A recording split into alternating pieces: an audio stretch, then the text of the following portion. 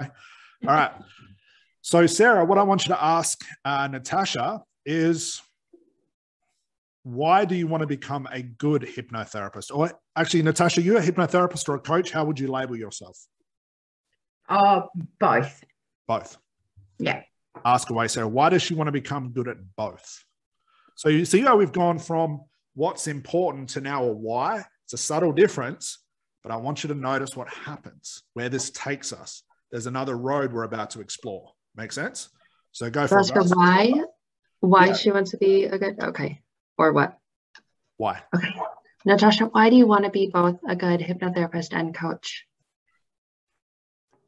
I think that being a good one means that I help more people, and I'm building a reputation that people will know that if they come to me, they'll get the help that they're looking for. And it gives me joy and satisfaction to know that I've helped someone. And pause right there. What part of that was more important than the rest? The last part. The very end. You see it? It wasn't even subtle. So thank you, Natasha. Did you see that, Sarah? Yeah. The way she said the joy thing, there was some unconscious hand movements as well. Yeah. So what I want you to do, Sarah, is concentrate on that part and only those parts as you go through that conversation. And we're going to psychologically lead this conversation to a very good place. Okay? Makes sense? So I interrupted. I'll try not to. So Sarah, ask her that question again. It wouldn't surprise me if her response changes. And let's just see where this goes. So tell me again, why you want to be both a good hypnotherapist and coach? When I'm able to help someone and they are helped, then it gives me just the biggest buzz and joy. It gives me a burst of energy and excitement, and I feel alive. You feel alive. I have to pause. It's too good. Did you see the difference? Yeah. Why would someone, thank you, Natasha, and thanks, Sarah. Why would someone give us a different response to the same question? Why? Because they're going deeper unconsciously. It's had time to process. And some really good stuff came out. Okay. So in the context of this influence thing and talking to your clients, if you're ever unhappy with their response, we talked about this in the ACH training, don't we ask, hey, sorry, what's the problem again? But we can't say that in this because it's not that type of conversation. So we can say, is Natasha, sorry, I didn't quite understand it. What do you mean? Isn't what do you mean just a natural thing to say to people? And it's just asking them to rephrase it. And it's enough time in such a short amount of time where they go from thinking thoughts, which is very conscious stuff, let's just nominate it as conscious, to thinking, which is very unconscious stuff. Make sense? Okay. Now I've interrupted. I promise I will not interrupt the third time. Sarah, ask her. There is a reason I'm interrupting. Hope you guys are picking up on my subtlety. Sarah, ask her again why. But I want you to ask it in such a way, Sarah, where it's the most important question you've ever asked someone before. So Natasha, why do you want to be a good hypnotherapist and coach? Feel like it's my life purpose that I'm here to do that. That's what I'm here for.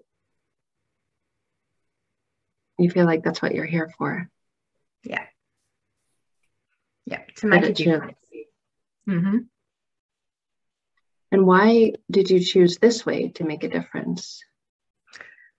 Well, I'm constantly looking for what's the fastest, most effective, most efficient way that I can help people. So I just keep looking and learning and honing and refining skills so that I can do that, so I can help more people, I guess. You keep looking, honing, refining. What makes you think you need to keep helping them faster? Can you repeat the question? What makes you want to help them faster?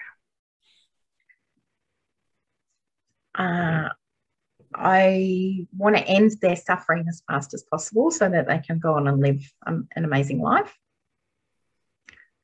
So, and also it allows me to get to more people. So you want to end suffering faster and then get to more people who are suffering. Yeah. And pause right there. Nothing happening on the outside, but how do you feel about it, Sasha? Yeah, I feel like I feel really emotional and excited, and 3 questions. like, I need to go do it now. See what we did? Yeah. Do you see what we fucking did? Good job. Let's just end the seminar. You guys know what to do. We're good to go. This is what we're here to do. It's no longer, so how was your day today? It was good. How was yours? What do you do? I'm a butcher. What do you do? I'm a lawyer. We're now finding out people's purpose. Now, can you guys see how important that'll be for your strategy calls? How important that'll be for your relationships? How important it is for everybody? And we haven't even looked at the echoing and the pausing and all the intangible Ericksonian stuff. We're right at the question thing. But from 3 questions, if we go forward again to the strategy call, sure, I've got to give you a framework because a lot of people are new to sales. You've got the script to follow and it works. You guys make money from it. But isn't this better? Didn't you get to the same place, Sarah? Yeah. 5 minutes? But then, 2 and minutes, 3 minutes? maybe it was just me because it wasn't therapy. I felt like I was so glad you stepped in because I thought, oh shit, I'm stuck. Okay, she's You're good. trying to do something. Everyone notice her as well. Mm. This is what I mean by stopping doing anything. Okay. Okay, by the end of day 3, guys, what happens with your conversations is you'll experience, this is pretty common in hypnosis, you'll experience like the void of time.